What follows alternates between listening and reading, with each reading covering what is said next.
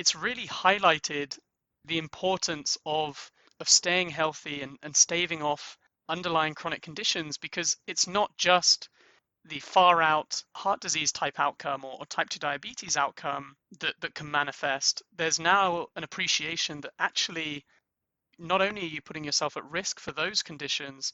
but you're also increasing the risk of you having a severe illness from an acute infection, such as something like COVID-19. Should anything like this happen again, we hear people talking about second waves, for instance,